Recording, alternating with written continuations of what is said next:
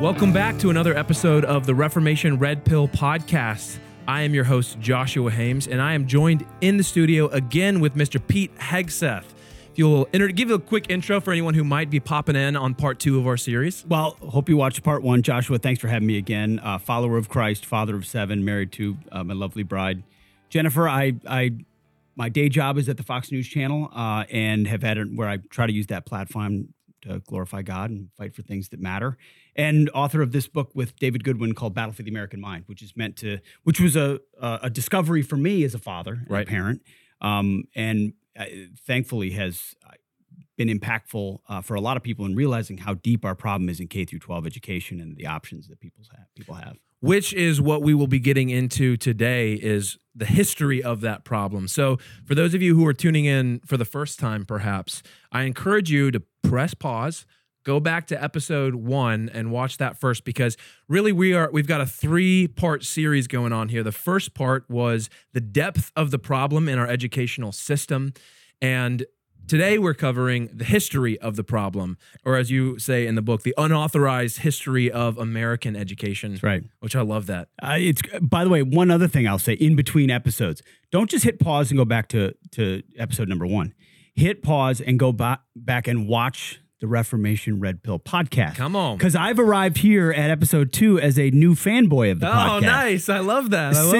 I realized last time we had this conversation, I know you guys, I know Pastor Brooks, Robert, everybody. I said, I got to watch this stuff. And so I watched an episode a day for the last, 10 days or whatever. It's really good. Come on. Great work. Amazingly, just edifying as a Christian who wants to learn and know more recently, sort of still swallowing the Reformed Red Pill. A lot of people are at different places on the journey. Mm-hmm. It's an amazing resource. So I appreciate, I'm a fan. I'm going to watch all the episodes going forward. And if you're watching it now, check it out. You will definitely learn something. Man, that's huge. I've been so encouraged by the feedback I've gotten, because we didn't know what we're just kind of, we believe this needs to get out. So we're just going to do it, Yep. And and the feedback we've gotten has been so stellar from a lot of you viewers out there, and that means a ton coming from you, Pete. So thank you for that. Yeah, so go back, watch all the episodes, and go like, subscribe. And just so you know, we have a Patreon for those of you who want to put your dollars to good use. This is good use, I'm telling you. We've built out the studio in my garage. We've got a lot of projects we want to do. So we've had several people joining our Patreon. Thank you guys so much. But hey, if you don't have the money right now, or you don't want to spend it on that right now, just share it. Share it with a friend. Talk to someone about it. We're very much word of mouth kind of spreading right now. So you guys supporting us in that way is a huge deal. It's free for you.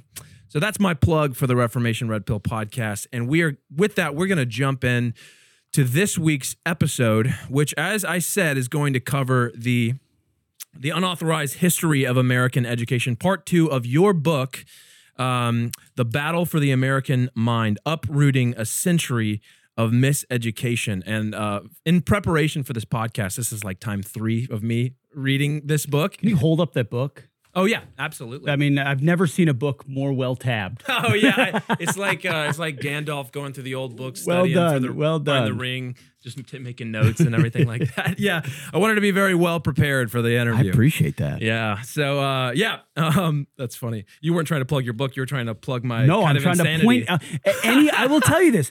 Any author the thing you appreciate most is when people engage with the content. And so I say that out of a heart of gratitude. Yeah. And same thing for my co-author, David Goodwin. I'm going to see him in a few weeks.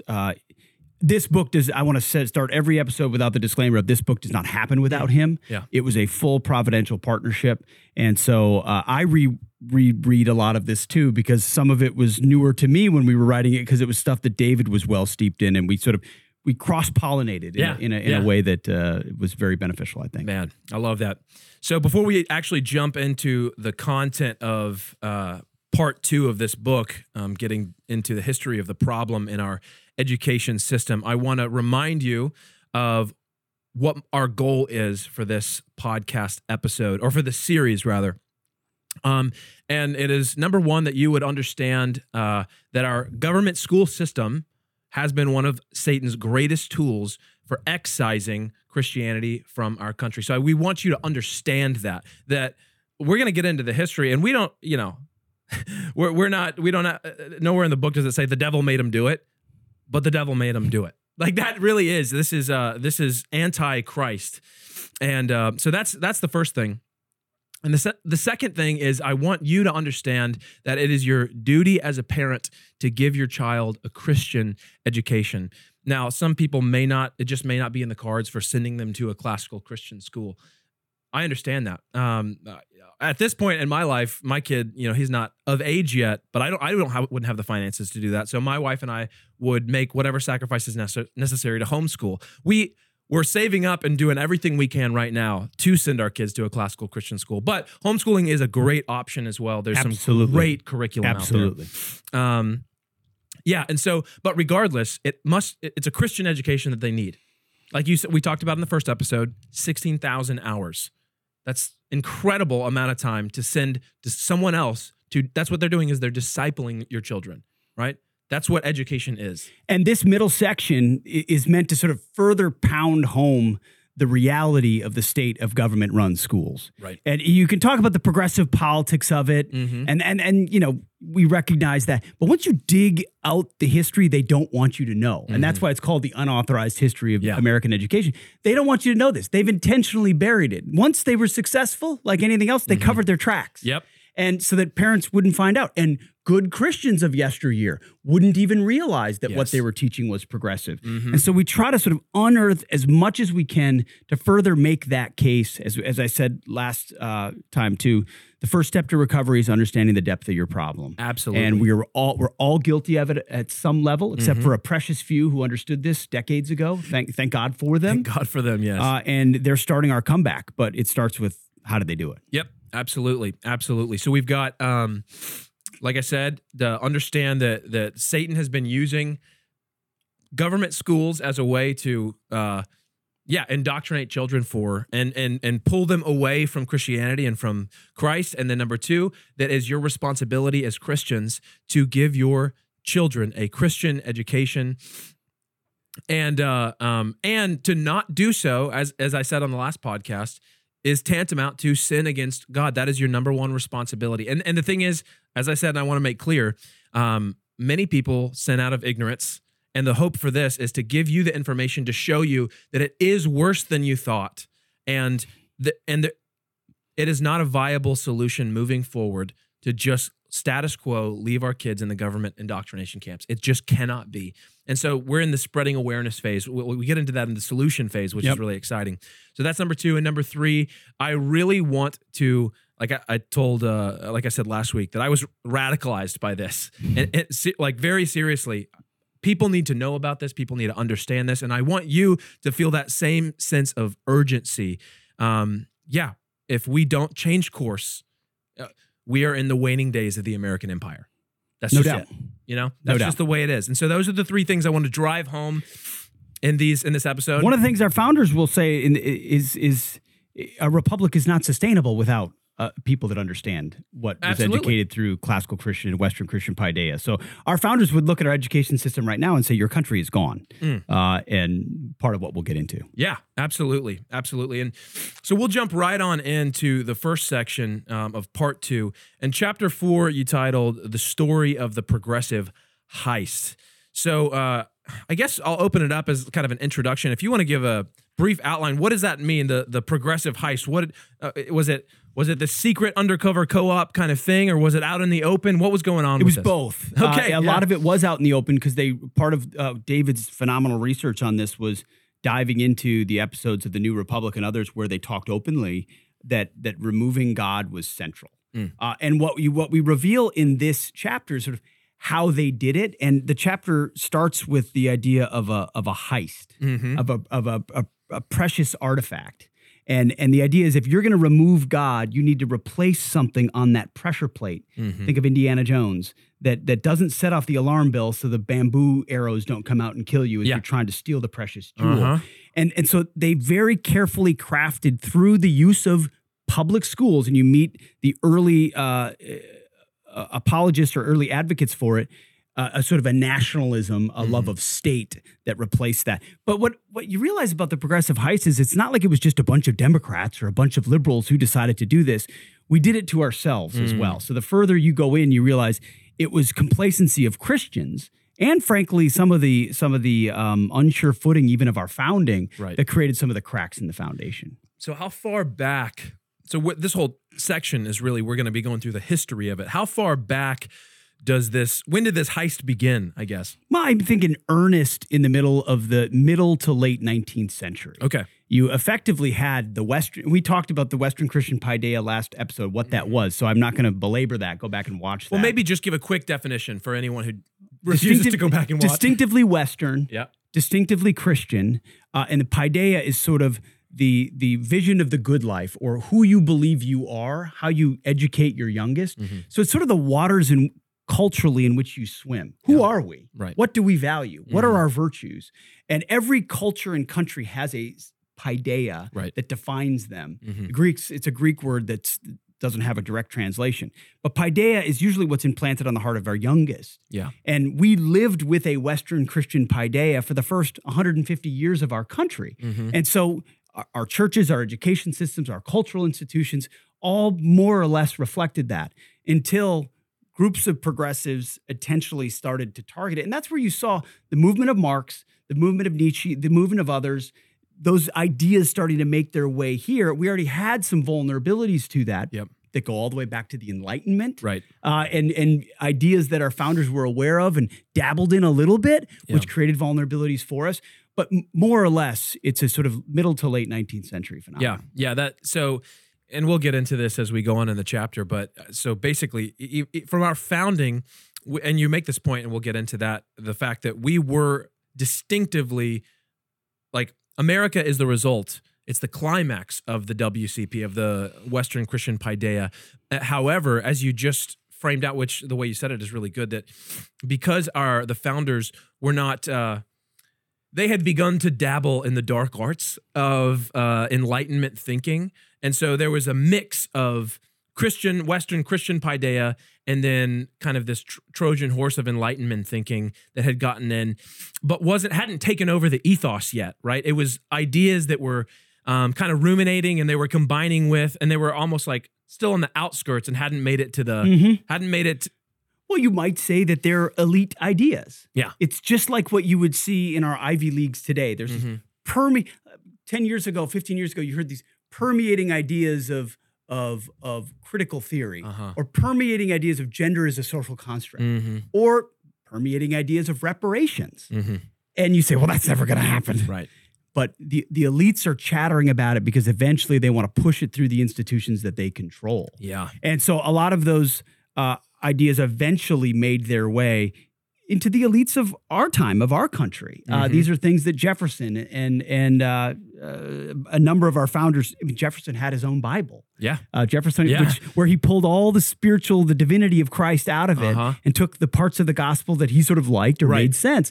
And it's not to say that Jefferson's a bad guy. It's just things like deism became a part of kind of the elite view of Christianity or quasi-Christianity, which then made their way into the thinking of the founding of the country. Yeah, and we mentioned that that Schaefferian idea. This probably doesn't originate with him, but the kind of the river of ideas where it starts and the philosophy and the Ivy League, and then it flows down into the art and then into the people. So it takes time to go from the elite Ivy League schools, but then however many years later, depending on how accelerated the process is, then it gets down into the general public. You know, writing this book, I mean, it is such a revelation of my own ignorance, working with David on it, because I went to Princeton.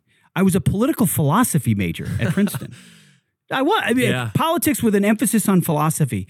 And most of who we studied was Engels and Marx and Hume. And I mean, it was all sort of Enlightenment, progressive. Yeah.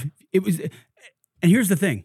I didn't understand. I was behind one of the philosophers that we studied a lot I can't remember his name at this point.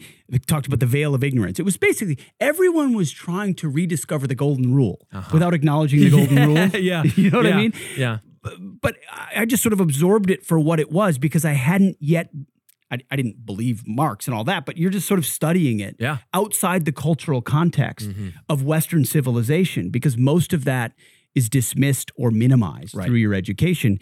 And so when you look back at even the Middle Ages and Christendom and the things that the founders understood about Charlemagne the Great, about Alfred, all of those aren't studied. We don't understand how Christianity coalesced. And then it led to the Scholastic Age. Right. All of those are the medieval times. Those are the dark ages. The Scholastic Age was led to the great universities that were all founded on the pursuit of truth. Right. Biblical truth. Yeah. Inside the kingdom of Christ. That's the history that we sort of went through for 1,000 years that has been completely dismissed and become the Dark Ages. And that's what we were taught, the Dark Ages. We were taught the Dark Ages. And this is a great time to pivot into this next section that you go into, which is from kingdom Christianity to humanistic utopia. And the thing that stood out to me as I was reading that was the fact that any captivating worldview, any worldview or religion or philosophy that can capture the masses will inherently have an eschatology. It will be filled out with who are we, why are we here, where are we going, right? What is the end? What is the telos? Where are we going? And this progressive humanistic what did you call it? Basically the progressive version of humanistic the utopia. Yeah. Yes. They have an eschatology. Absolutely. Everyone basically has an eschatology. And so why don't you break that down a little bit from kingdom Christianity to humanistic utopia? On Fox and Friends, oftentimes I will say, when we say the date of the show, I'll say, February 21st, year of our Lord 2024. And I always get people on Twitter being like, oh, why do you say? Well, for 1,000, 1,500, 1,700 years up until basically the 1800s, that's not just what we said, it's how we viewed ourselves in the kingdom of Christ. Christ was reigning over the world, and that reign of Christ is a reflection of this kingdom. And even inside the words, so the progressives, the humanists, if your religion, if your eschatology is something else, someone else and something else has to reign. Even in the Bible, you see the reign of foreign leaders, the reign of Tiberius. Everything was understood in that they knew that in order to remove the Western Christian paideia, something else had to reign and be more important. And that's chipping away at that was the start of creating the opportunity for something else. Right. And so, and we as Christians, because we had Christ reigning, we knew where we were going. We knew that what we were aiming at was Christ being king of the whole world. And full stop, that Christianity goes everywhere. The Great Commission says that he sends his disciples out to make disciples of all nations, to baptize them and to teach them obedience to Jesus' commands. And so that fueled the Christian church to go all over the entire world for centuries and centuries and centuries. And we knew where we were going. It was to disciple the whole world and so we had this eschatological view that essentially was fueling us to bring the kingdom of heaven, as the Lord's Prayer teaches us, on earth as it is in heaven. And that's where we were headed. And that was powerful.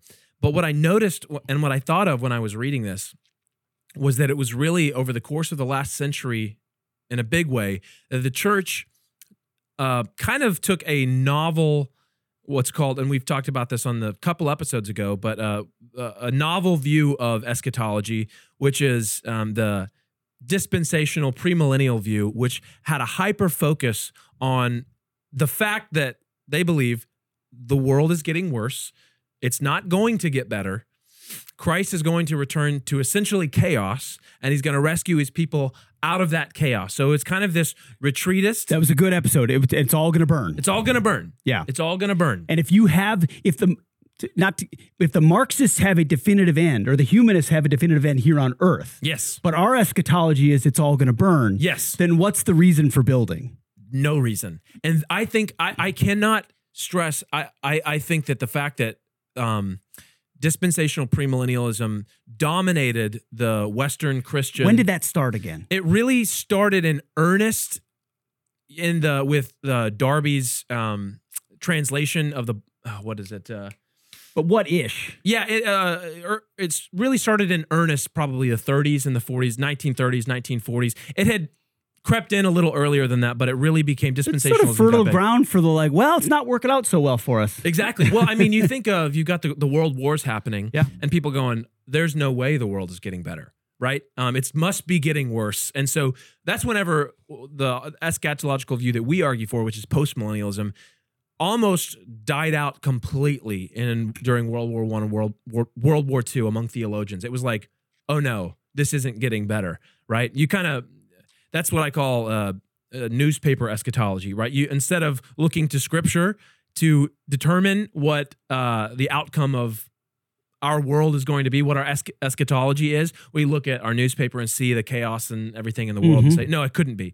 So anyway, we formulated in the church this fatalistically negative and pessimistic view of how the world is going to work out. Meanwhile, the progressives are building a fundamentally optimistic, I say that in air quotes, optimistic, because in our view, oh, absolutely. And they're looking at the religious wars. I mean, you've got to remember the context too. You've got Protestants and Catholics going to war with each other for and they're looking at that and saying, well, religion is A, the problem, right, and B, it can be an opioid of the masses. So its utility is to temper. And we can build a life here on earth without all that Jesus stuff and kingdom stuff and Christ stuff. And a lot of it for the founders didn't become a rejection of all religion. It became a rejection of the kingdom of Christ and an acceptance of God. The idea that, okay, we'll give you the fact that there's a God out there, but we're not going to fight over the differences of what kind of kingdom Christ is going to establish.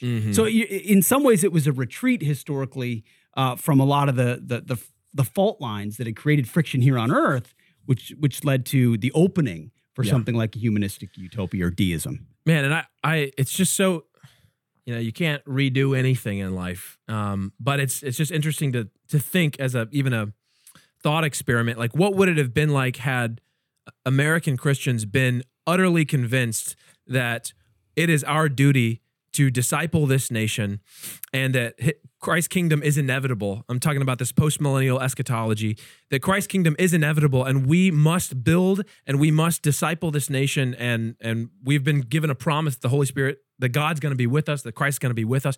Had we not said it's all going to get worse and just fatalistically gone that direction, what would things have looked like? Well, let me push back on that just a little bit, because put yourself in their shoes. In 1760 or 1770, and in Maryland, you've got the Roman Catholics, and in Pennsylvania, you've got the Quakers, in New England, you've got the Puritans and the Congregational, in the southern states, you've got the Presbyterians. And so they looked around at a very divided set of colonies and said, how do we put this group together? Because this group mostly fled Europe because of persecution. Religious persecution in their home countries. Right. Now they're here. We realize we'd either, join or die. Yeah. If we're going to join, what do we agree on? What is the unifying principle? We've been fighting religious wars for centuries and faced religious persecution. So I think it's a fair question to ask. Absolutely. But the founders are staring at this gangly group of different states, some of which had official state religions. And they're saying, wow, we got to get them to agree around something. Right. And so so it used to be in the very earliest days from the Mayflower and the Puritans, it was churches. That was the unifying communal factor. Absolutely right. Right. But then we've got this migration happening, right? This immigration on a mass scale, different Protestant denominations coming, different religion, some Catholic, basically everyone Christian. So there's still that Christian ethos in the people. Absolutely right. But there is friction because of the different denominations, the different viewpoints. And so you're saying that now the founders are now looking at all of that, looking at that landscape, and they're saying, okay, churches aren't going to be the unifying factor. So what will be? Well, in many ways, what will be is sort of a passive God and the idea of a New Jerusalem or a manifest destiny, sort of. And I love the part here that David pulled out. He said, when Benjamin Franklin proposed the first seal of the United States, he wanted an image of Moses bringing the sea upon Pharaoh, or Jefferson wanted the Israelites wandering in the wilderness. The idea is they all saw America as a new order, which is utopian in its underlying assumptions. True. Not that the old view was, we live in the city of man, governed by man's institutions, but the authority is of Christ's kingdom, right? The vision of the good life was in our desire as citizens to live to the glory of God and his kingdom. And you had kind of this utopian deist view that we had a new land and a new nation and a new opportunity that was more or less Christian in its general thrust and did manifest in individual freedom and individual liberties and religious freedom, but they argued no longer needed a Christian kingdom or the symbol of a cross, but a new order under a generic God vested in a nation based on new ideas. So it became more about a nation on earth, which bestowed freedoms and protected those freedoms from a tyrannical king, as opposed to a nation that reflected the truth of a kingdom. And those are subtle differences. We look back in school and we say, hey, our founders were mostly Christians. I mean, how many times have you read, you read books by David Barton or others who are wonderful and they make an amazing case about the Christian roots of our country. They also acknowledge a lot of the tensions here that are there. And so you can oversimplify by saying America was simply a Christian nation and here's how it worked. Right. There were conflicts there too. And what we argue is not that everything about the founding of America was a poison tree, but that there were the seeds there for the openings of another agenda. The Trojan horse was there. The Trojan horse was there. Some of it out of utility of the founders who realized they couldn't do maybe precisely what they wanted. Your Patrick Henrys and your John Jays and your Samuel Adams, your stout Christians who also recognized, okay, we're getting what we can, but the flicker of progressive thought was there. Yeah. So in that section that you were just quoting, deism foreshadowed progressivism. How would you make that connection? Because like you're saying, it's so easy to think that it's so easy to fall into that trap of simplicity, black and white answers, right? Where it's like on Twitter, this is what it looks like. Our nation was a Christian nation. No, they were all deists, like back and forth. And so, how would you make that connection between how was deism like a foreshadowing of the progressive? They weren't all deists. They were mostly Christians. Mostly Bible-believing, Christ-centered Christians from different denominations who believed that. Now there were, but the problem with deism is it was as much a sort of ideological view as it was a Christian view. So with deism, what oftentimes you're challenging is the divinity of Christ, the authority of Scripture. That's what you see from the Jeffersonian views. Like, I like the general thrust of Jesus, right? And what he's a wonderful teacher, prophet, but certainly not God on earth, or the triune God, or all of these things. We can set all that aside and agree mostly on what Jesus has to say, and then learn from the sins of Europe and try to create a governing system that protects the religious freedom of individuals, regardless of what they believe, to include deists. So it becomes this ideological catch-all view that means what it says is Christianity, properly understood, has a place here, lives here, is central to who America is, but not just that. Not just that. There's room for really anything, which makes its way all the way now to the Iowa State Capitol of a Satan statue, where the guy that knocks it over is now being charged of a hate crime. Of a hate crime. A hate crime. I'm not drawing that direct line, but the idea is this is an umbrella of religious freedom, and certainly that is a very different environment, much more Christian, Western Christian then. But it's that flicker that we're talking about that creates an opportunity for the passive God to be filled with other beliefs other than what's biblical. Well, so then moving on to the next little section here on the early phases of this progressive heist. Progressives make school mandatory.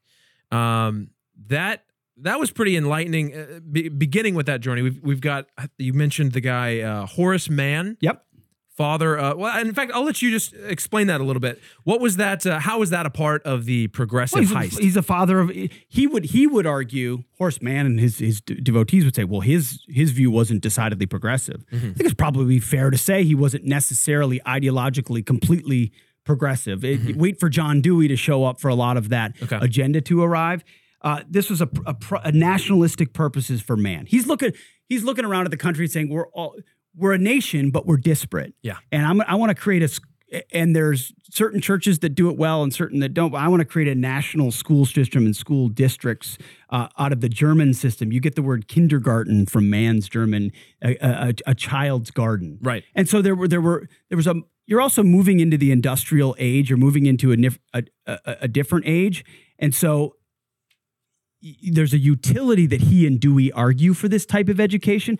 But this is also the incubation of the Enlightenment. Mm-hmm. So you've got Kant and Hegel and Marx and Nietzsche and all these other views ruminating in Germany. And a guy like Mann says, well, we should be doing that here. It's always what it is. Why aren't we doing it here? We're these backwoods rubes here in America. There's an opportunity to introduce a lot of this, and you can't introduce it unless you create that system. And by the way, education wasn't mandatory. There's the idea of compulsory education laws was a progressive view because most families were educated their kids either in the home or through the church. Yeah. And once you start making things compulsory, what happens? The state takes over. Right. Which was the goal of Mann and the goal of Dewey, is to pull it out of the sort of the understood responsibility of churches. And because some kids are falling through the cracks and make it mandatory. And then when you make it mandatory, you can assert the arm of the state. Absolutely. And so then states start to say, well, we need to form schools and school districts in order to make sure every kid is funded or every kid is educated, and the system sort of starts building momentum that way. And I mean, this is the seedlings of government tyranny in tiny format, in little seedling form, right? Because as we talked about last episode, the way God has ordered the world, he's ordered the world with, and we talked about the doctrine of sphere sovereignty. We've got these three spheres of authority that God has ordered the world with. The state, he has ordered the world in such a way that the state really does have authorities, particularly the authority of the sword to execute justice on evildoers. Right? And its tool that God has given, Romans 13, is a sword. So basically everything the government does is at sword point. Now we would say at gunpoint. Everything that is made compulsory, if you reject enough times, you are at gunpoint behind whatever. You know what I mean? And what Mann and Dewey are attempting to do, though they may have not put it this way, is they want to inflate that sphere of the state to encompass all the rest. No doubt. So we as Christians say there's these three spheres that they touch, they overlap in little places here and there, but by and large, the authority of the home is given to the father, the authority of the church is given to the elders, and the authority of the state is given to the civil magistrates. Yes. And we as Christians say, along with Kuyper, Abraham Kuyper, that incredible quote that gets quoted a lot, but there's not a square inch of the entire universe but that which Christ does not cry mine, right? Yep. And so we believe Christ is over all three spheres, but what these guys want is that state sphere to inflate and to the point where it takes over the other ones, and then they don't want to acknowledge Christ. They can acknowledge a deistic God, but they don't want the Christ and his word. Absolutely. At first, though, they knew they couldn't do that. Right. And that's why conservatives still to this day say, well, education is a local, state and local function. Yes, the idea is that it was supposed to be state and local. Of course, that's all since gone. I mean, you can have a slightly different school board, but back when this first started, local school boards did have control. And by the way, the Bible was freely taught. And that's why we put it in italics here on this page. Until the past century, meaning the past 100 years, the Holy Bible was freely taught in American schools. And that's why we put that in italics in this book. Yeah. The idea of the Bible being in a public school, a lawmaker in Mississippi just dropped a bill that I don't know where it'll go, but that mandated a Bible mandated a Bible in every public schoolroom in Mississippi. I love it. We'll see where it goes. Yeah. The idea of a bill that would mandate the Bible 100 years ago would have been mind-blowing. Yeah. Because 100 years ago, it's how kids learn to read in most schools, publicly funded schools in America. So it's not as if this is a system we've totally flipped on its head, and it started with the small stuff of, well, it's compulsory. And then the schoolmasters supplanted the church and the parents, to your point. The schoolmasters said, well, we're taking control, and the churches backed out. And eventually the church got out of the school business, and the church got into the Sunday school business. That's right. And the left said, bingo, now we got them right where we want them. We got your kids 5 days, you get them one day. Exactly. That's and a deal. But it starts with the utility of it. We need the utility of more influence so that no kids fall through the crack, and there's this new education, and the Bible doesn't quite cut it, and there's new philosophies from Europe. It's always these sort of seemingly good ideas or good intentions that once they take root, other agendas pop up. Right. What struck me as I was reading through that section was that this guy, Horace Mann, succeeded in making public school mandatory in Massachusetts in 1852. And to me, I was like, this battle has been raging for nigh on 170 years. Now, you wonder why Massachusetts is so nutty. They had a head start on the rest of us. They had a head start. And so we'll move on to this next section here on page 75 with the Progressive School Project builds a God-free paideia. So that's what they're aiming at, right? They know there's a WCP. They know there's a Western Christian paideia.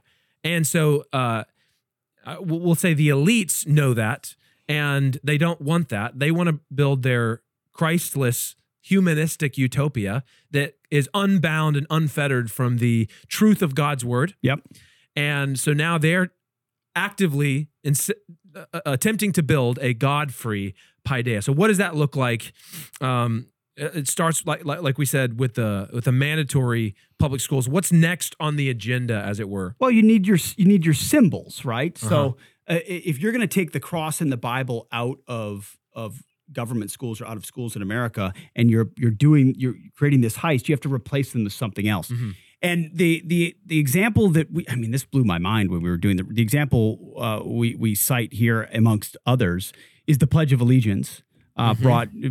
We think of the Pledge of, when I talked in one of my books 5 years ago, I said, you get the pledge in your school, get the pledge in your, and you realize what a superficial answer that is to all the problems.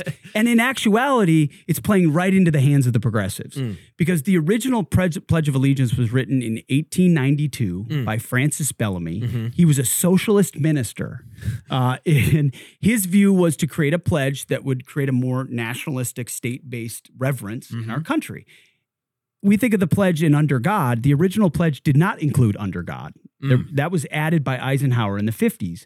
And the idea was instead of the Lord's Prayer and the Bible and a cross, you had a new secular pledge and a flag, things that Americans could agree on because, we're proud of our country. We're proud of our founding. We haven't yet decided it's a bad place. But it's an intentional project to insert these The original Bellamy salute had a very unfortunate salute, too. It was the Roman salute. They're rooted in history, which looked exactly like the Nazi salute. Yeah, well, I would show you here, but we'd have to blur it out. We'd have to blur it out. Yeah, not doing it. But so after World War II, they changed the salute to the hand over the heart because it was untenable. But the idea, it was, again, rooted in history a little bit, but meant to create allegiance to the state. And that's what they're trying to do, right? We talked just a second ago about how all these immigrants from different Christian backgrounds are immigrating to the United States, and the leaders are trying to figure out what is the unifying thread that gets them all together.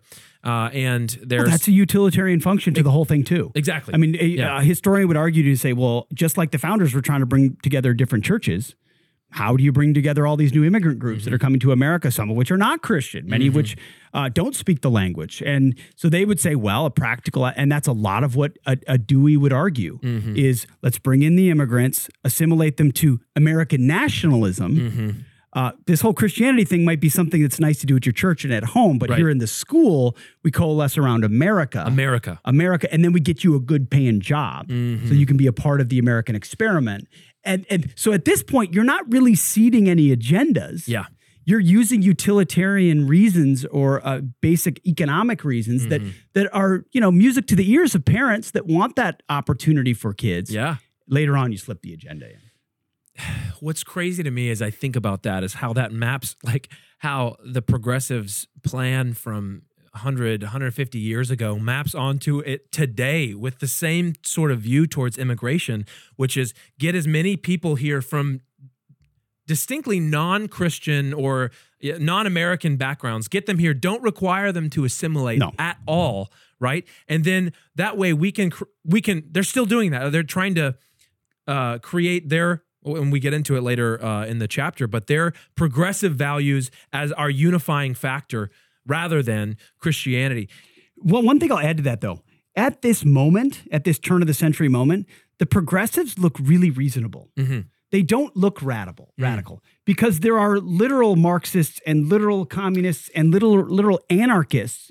You know, those are all blended together today. Yeah, they're blowing things up. They're assassinating people. Yeah. And so the progressives are like, oh, we're this, more moderate group. We love the country. Uh-huh. We've got flags and anthems and all of these things. And we're building this school system that will support the future of a country. And frankly, they would say that assimilates Americans. I think, we did cultural assimilation 100 years ago. For a while. Yeah. For sure. Yeah. Speak English, learn the basics, salute the flag, you're an American. Yep.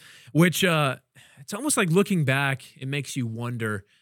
Doug Wilson mentions this in his book, Mere Christendom. Mm-hmm. And he argues, and I think from a Christian perspective, I don't see a strong argument against it, that we really missed the opportunity at the very beginning with not having not making it our country distinctly Christian in the documents, like saying if we had a unifying, because it was so assumed by the founders that, was it James Madison, that our country doesn't work apart from a religious. We got Christian 3 people. pages worth of quotes that point out our founding generation pointing precisely to that. Yeah, exactly. And so it almost seems like Christianity was just so embedded in the ethos of the American people that it's almost like it went without saying.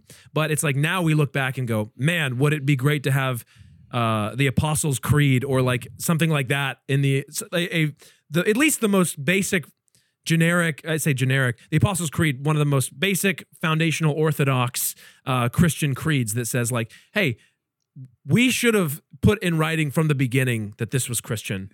That's why the Declaration of Independence to me is so important, because at least there is that overt references to, rights endowed by a creator. Right. There's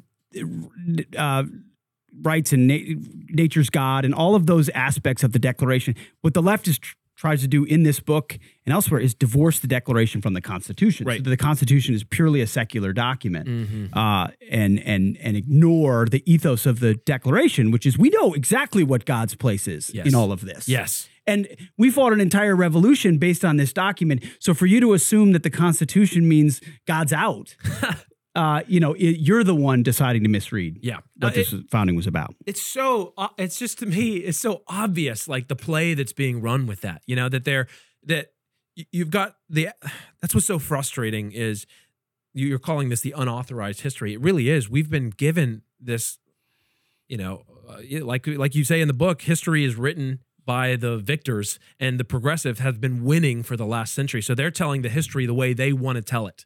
And every single part of the history from the way they want to tell it. Yep. And this is it was biased 50 years ago. Mm-hmm. Now it's out of control. So what you're seeing now is every white kid in class is inherently an oppressor and needs to abide, basically beg forgiveness for their guilt. Yeah. 50 years ago, it was lies. Now it's insane. Yeah. But you have to understand the lies to get a sense of how the insanity came about. Mm-hmm. And then you start to realize, well, that's why these institutions in many places are completely irredeemable. Right. You're not going to walk into a social studies class in your local public school and turn it all around because you're a conservative Republican with maybe a little different point of view. Tell that to the guy that wrote the curriculum. You know what I mean? It's all part of 100-year process that leads us to today. And one of the things from this chapter that I think is the story about prohibition. And we I was just going to get to that. Okay, go ahead. No, you go ahead. Because that was incredibly important. That stood out like a buzzing red light to me. So go ahead and well, there's two Francis in this. There's Frances Bellamy, who did the Pledge of Allegiance, and then Frances Willard. She was a suffragette and women's rights, women's temperance movement. hated alcohol and the consumption of alcohol and drunkenness, which is fine. Ultimately, but this was a country not founded on, but like the consumption of alcohol was a pretty normal thing across the country. Everyone accepted it. A bunch of Irish Catholics, no one's given that up. Yeah. She instilled a third grade curriculum in the 1870s across classrooms across America. And what happened, it was a very explicit anti-alcohol curriculum starting in third grade in the 1870s. And what happened 40 years ago, a generation later, you had a constitutional amendment prohibiting the sale and consumption of alcohol, prohibition. Prohibition didn't pop out of nowhere. Right. It was the direct result of a education system that pushed a particular point of view that led to a cultural change and a political outcome. Man. And the progressives studied that and said, so one woman or a network of people with that view and one piece of curriculum changed the entire trajectory of a nation's view on an issue. And they wrote openly in the New Republic about the efficacy of this effort, and that it's the quote that David uses is the plasticity of the child. Like you can mold the kid through what you teach, and eventually you get a different form of voter. Yes, that was their goal. That's paideia. That's paideia. That's why they went to third grade, reshaping their affections. Good luck telling a 16-year-old who's already had their first beer. Yeah, that's right. You tell the third grader that of all the things you should stop doing, it's your mom and your dad when they drink are bad, and if you drink, you're bad, and if anybody does it, they're bad, and you repeat that enough, and they might be right at some level, but you repeat that enough, and you don't only get You don't only get shaming, you get a constitutional amendment that changes the way that you operate. And that is why, ladies and gentlemen, that the left right now is crying, screaming in rage about the fact that we want to get books like Genderqueer and All Boys Aren't Blue out of schools, because they know that if they can get those books to your children, they can shape them. No doubt. They can transform them in a very literal sense. And now, you know why she was able to do it so effectively is because there was a newly installed common curriculum. And you wonder why that's always the obsession of Washington, D.C. Yes. We need a common curriculum, because when states and localities have the options, you can't to think for themselves. Yes, you can't push one agenda, but when the common core is there, you can boom straight from the mind of Washington, D.C. into the classroom of your kids. Man.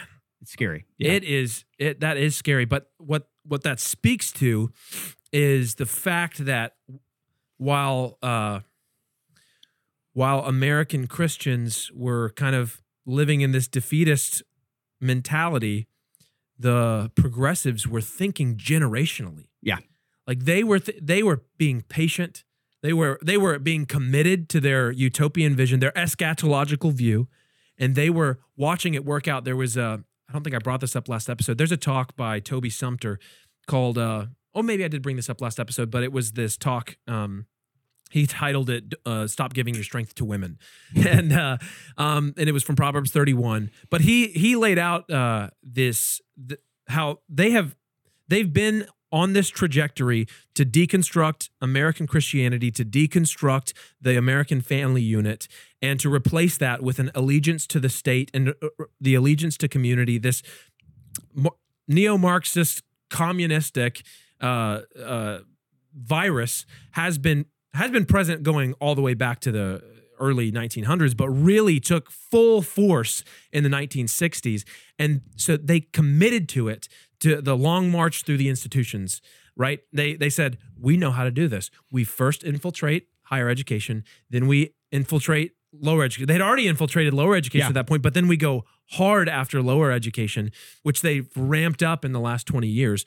And so because they're thinking generationally, that's why we are where we're at right now. While Christians were just running up the credit cards waiting for Jesus to come back next Thursday. Yes, and they did it with things we still revere to this day. The flag and the pledge. I mean, that's the biggest thing that rocked me as someone who, I wrote an entire book called American Crusade, which its working title before that was American nationalism. It was basically this civic religion view that like America was special. We keep it special. We keep it strong. We keep it robust. We maintain its traditions. Of course, God is there, but it was centered on American nationalism. Yeah. That's because I'm a product of the system that held America up like America was God. And you're like, uh-oh. You're like, uh-oh. And listen, I love America. Yeah. It's my home and I will defend it. Yeah. But when you hold up a nation as if a nation is God, you have it completely upside down. Yeah. That's what the progressives wanted from the beginning. I mean, we revered Ronald Reagan. Ronald Reagan was civil religion. We revere these things. They're civil religion. And we appreciate them for what they are, but it was a tool. The pledge was a progressive tool. Oh my gosh. The flag in front of the classroom was a progressive tool. And now we define a good school by, do they say the pledge? Man, you're right. I mean, it is a mind bender, and it was for me. But once you see it, like we said, you can't unsee it. And it doesn't mean you can't be a patriot.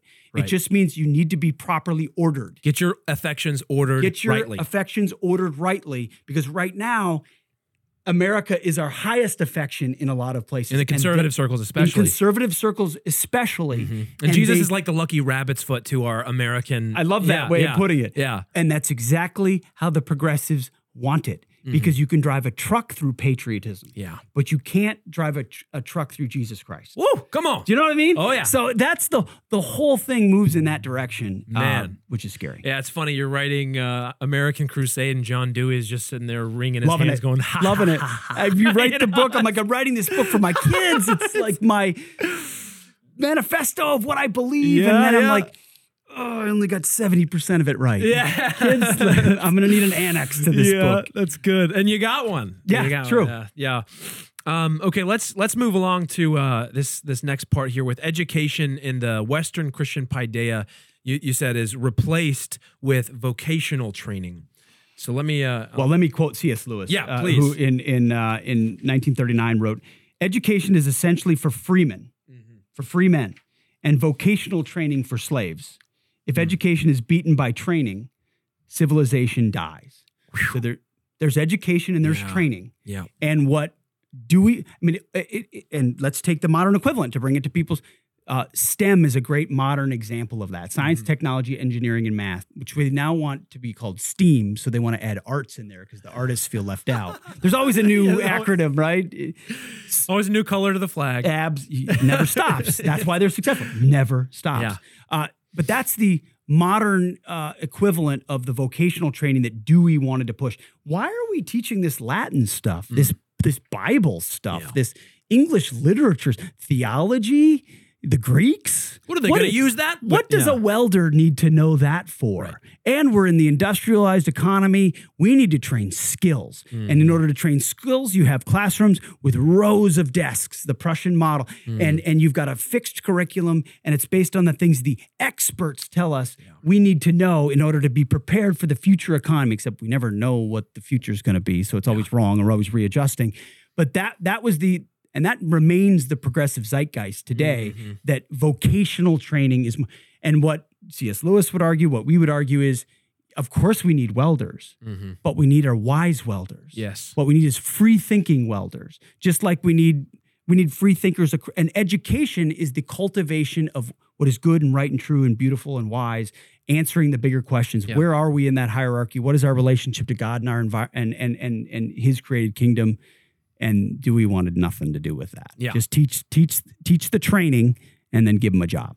Man, I'll tell you, that transformed me in college whenever I started reading the great books, whenever I started taking my philosophy. I went to a Christian college, so I had some really good professors that put some really good material in front of me that had me kind of thinking through this. And I remember thinking to myself so many times, why I wondered why it seemed like my high school education was totally useless. Like by the time I thought that so many times. I can remember thinking to myself, like, did I learn a thing? Like, I can't remember learning a thing. You know, it was just like teachers just, all right, pass the grade. You know, coach. You know, whatever. Coach whatever of geometry is like, okay, just do the thing, pass the grade, do whatever. And I remember I made it through. I was like a B student, BC student, ABC. I was an ABC student. All right. I had some A's, in gym, In gym, yes. But I made it all the way through high school, didn't fail out, and I couldn't remember learning a thing. Then I get to college and then I really start following Christ, and all of a sudden my mind is just blown open with reading great works of literature and philosophy and logic. I mentioned that on the last episode, how I took my logic class and I was just like, why was I not taught this? Who failed me here? And it goes back a century or more, Why would you take logic? You need to learn to type. You need to learn to type. Yep. Yeah. Yeah. I mean, home ec is another. I mean, home ec is like shop class. All of those things are great.